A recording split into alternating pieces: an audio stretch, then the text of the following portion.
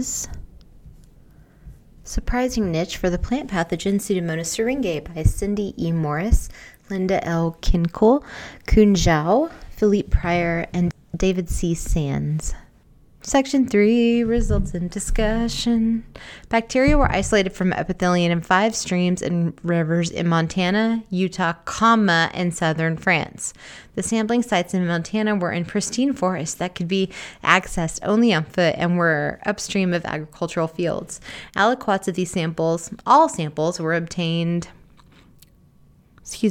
observed microscopically, revealing that they contain typical components of rubber epithelium, including diatoms, rotifers, nematodes, copepods, algae, and bacteria. You just have to have commas in lists. You just do. Unless you have compound subjects, but haven't seen one yet. At some of the sampling sites, moss and other plants were also attached to the rocks. These were avoided when sampling epithelium, such that samples did not contain any apparent tissues from moss or higher plants. All bacterial strains retained for further characterization, 38 strains, had the basic phenotypic properties of P. syringae as follows. They had a fluorescent pigment on the isolation medium, reacted negatively for presence of the cytochrome C oxidase when exposed to tetramethyl P phenylidimine dihydrochloride. Did not produce arginine dihydrolase under anaerobic conditions, and they hydrolyze esculin. One strain, 1426, produced a non-diffusible green pigment on nutrient agar supplemented with glucose, 5 grams per liter. Typical of the closely related species of P. vertiflava.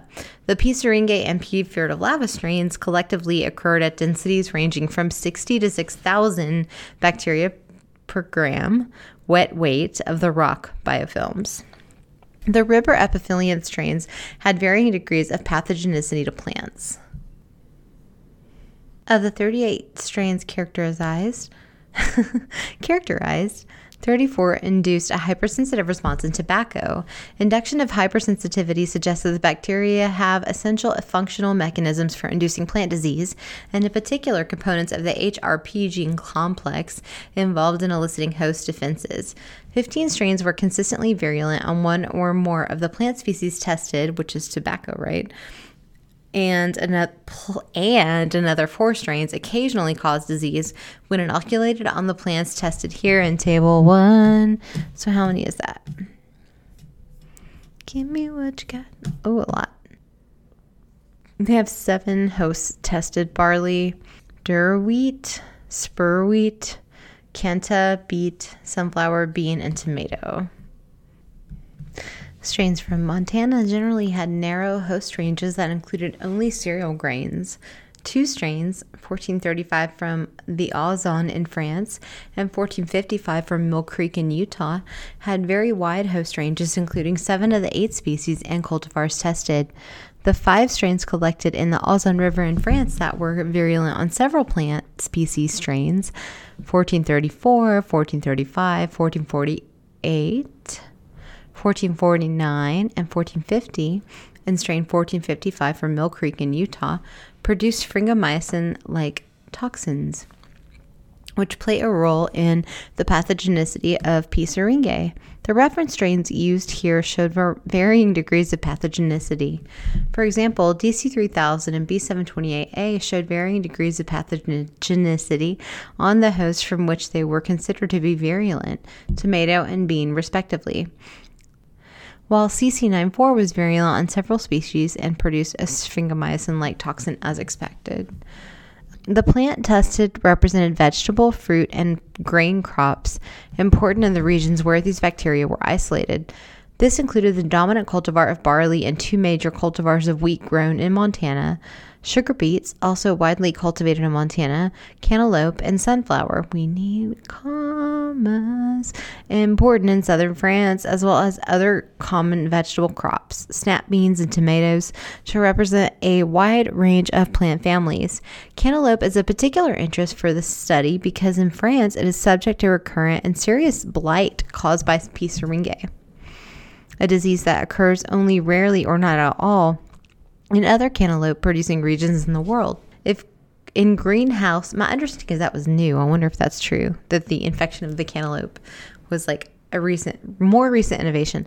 In greenhouse tests, disease severity on cantaloupe caused by strain 1455 from Mill Creek, Utah, was among the greatest of the nearly 500 strains of the cantaloupe pathogen we have tested for disease severity.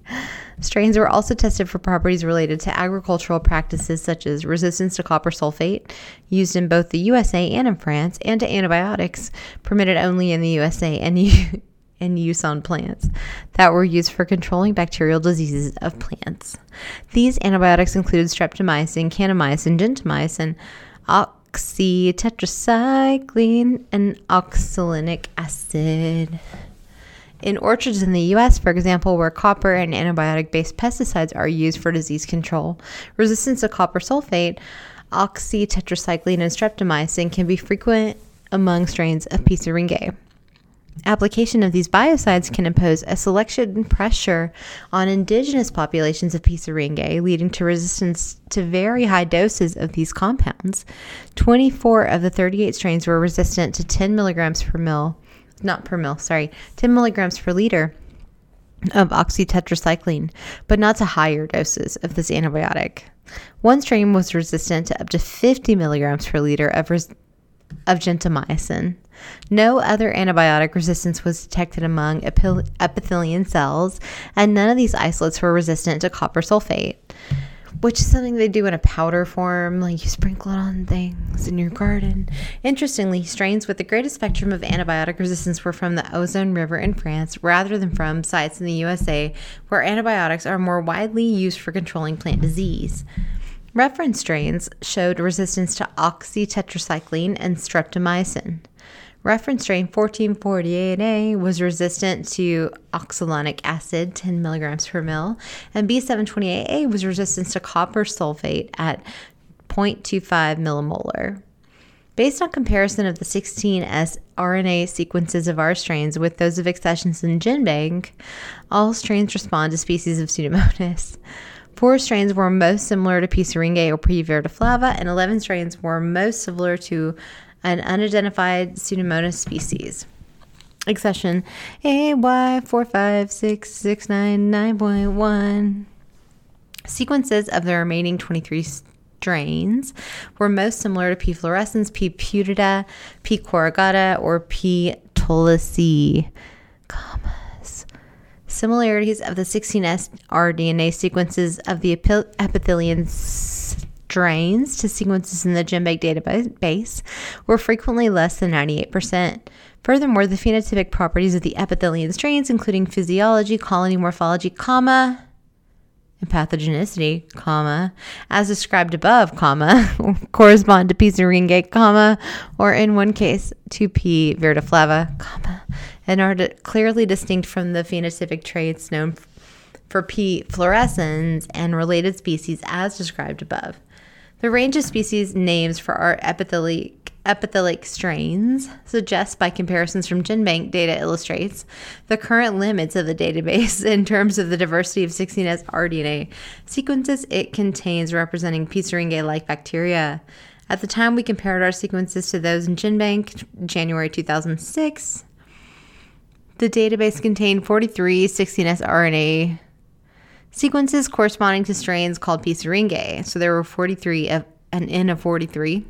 Of these, 30 were characterized pathovar, isolated from diseased plant tissue, and 6 were from agricultural sources. The other 7 sequences were from sources such as sludge, non-agricultural soils, and lake phytoplankton. For 5 of these, environmental sources published information about the sources available. In all cases, the identification of the organism was based on comparison with the existing 16S rDNA database. No further confirmations of biochemical properties relevant to P. syringae nor pathogenicity were made. The river epithelial strains were grouped into 8 genetic lineages. Figure 1, groups A through H, of 95% similarity in 16S rDNA sequences. The composition of these groups suggests two fundamental aspects of the biology of P. syringae. First, it suggests that individual genetic lineages of P. syringae are widely distributed geographically. Group E, for example, illustrates well the wide geographic distribution of a genetic lineage. This group contains strains from all of the sampling sites except the Sorgue River in France. Furthermore, the reference strains in this group were also originally collected from very geographical locations. B728A is from Wisconsin, 1448A is from Ethiopia, and DC3000 is from the Guernsey Islands in the UK. Groups D through H also contain strains from sampling sites in both Montana and France. Widespread migration of genetic lineages has been suggested for other pseudomonads such as P. stutzeri. This is something that comes up commonly, but no specific mechanism of migration has been proposed. I have one. It's via the water cycle. Things get evaporated up into the clouds and then they move all along the globe. And reinfection occurs linearly with time at the same rate as distribution, I expect, because things are evaporating away from infection and into the clouds and then back down to perform new infections, I would assume at the same rate, because it's just the rate of catastrophic weather, right? Anyway, widespread migration of genetic lineages has been suggested for other pseudomonads. Via airborne dissemination, P. syringae has been transported into clouds at altitudes of several kilometers, and it has also been detected in rain, as mentioned above. Furthermore, it has been proposed that ice nucleation active sites of P. syringae might facilitate their fallout from the atmosphere by catalyzing freezing of cloud water and the subsequent snow and rainfall. Such a vehicle could lead to long-distance dissemination to sites including pristine settings far from agricultural zones. This bacterium can also be disseminated in association with transported plant material, for example, transplants, seeds, cuttings. As an epiphyte on plants growing from this tissue, it could eventually be washed into rivers, as has been observed for other plant pathogenic bacteria. This means of dissemination would be likely to keep the bacteria in agricultural zones or in waters that run off or over agricultural zones. So they're saying it's the river migration that keeps it really moving. It's just like having running water, which makes total sense. But in cities, I wonder, since we don't really have like rivers running through cities, I mean, we have like the Chicago River and all, but I would wonder the rate at which migration happens in a big sort of cosmopolitan river versus an actual like natural sort of type stream. Our results also reveal a clear correspondence between genetic lineage group and phenotype. This suggests that horizontal gene transfer among these genetic lineages of P. syringae is infrequent. In particular, strains that were virulent on one or more of the plant species tested here were in different genetic lineage groups than strains that were not virulent. Furthermore, strains with the broadest host range were in a well-defined group, E. This group also contained the 3 reference strains of P. syringae whose genomes have been fully sequenced.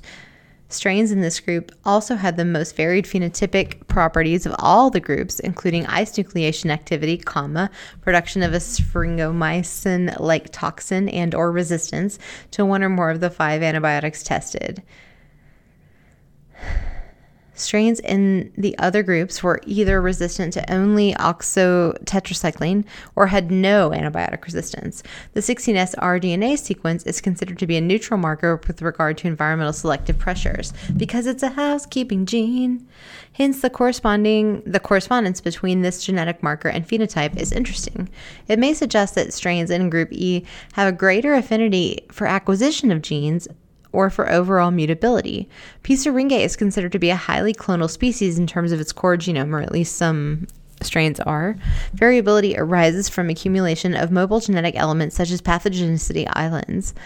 For the strains characterized here, the source of these mobile genetic elements is likely to be outside of the other genetic groups described here.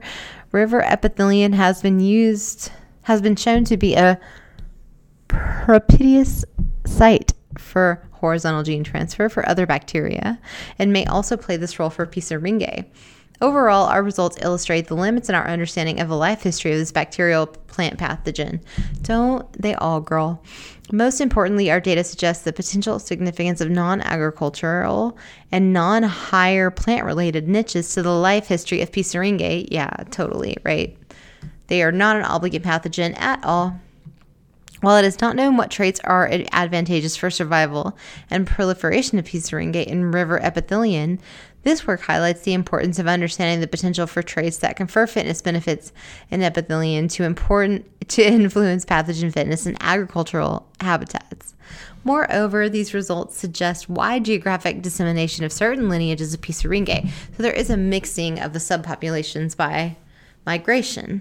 While the significance of these epithelium strains for agriculture is unknown, the strains we present here have a pathogenic capacity similar to well-studied reference strains of P. syringae isolated from epidemics. Hence, P. syringae from river epithelium in pristine habitats maintains its phytopathogenicity. Further insights into the extent to which epithelium and agricultural populations overlap, and especially on the frequency of exchange between these habitats, is critical to understanding the potential significance of these non-agricultural niches to the life history of pathogenic P. syringae populations. Investigation of these questions will remain comparative population genetics based on a well-defined sampling strategy to adequately represent the different niches and modes of life of P. syringae to avoid overrepresentation of strains that dominate epidemics, which is the stuff that happens in your agricultural fields. The role of non-agricultural niche in the life history of plant pathogens has been largely ignored, despite their potential significance to life history. The roles for plant pathogenic bacteria, their relationship with higher plants, and particularly with cultivated plants, represents only a short period of their evolutionary history. Hence, identifying non-agricultural niches is likely to provide insight into the ecology and evolutionary biology of these bacteria. Furthermore, non-agricultural niches may play a significant role in the development of agricultural epidemics, both as sources of inoculum, of inocula, and as sources of novel traits that may enhance bacterial pathogenicity or aggressiveness on plant hosts, as well as general fitness. A comprehensive vision of the life history of these plant pathogens is required to fully understand the selective forces that mold the structure and evolution of the genomes of these microorganisms. She ladled the conversation, skimming from the top. That damn helium balloon from last year still refuses to pop. They asked her what the plan was. It's really simple now. She's hungry to distraction. I is better hanging high. And I want a new icon. I want a new icon. I want a new icon. I want a new icon. I want a new icon. I want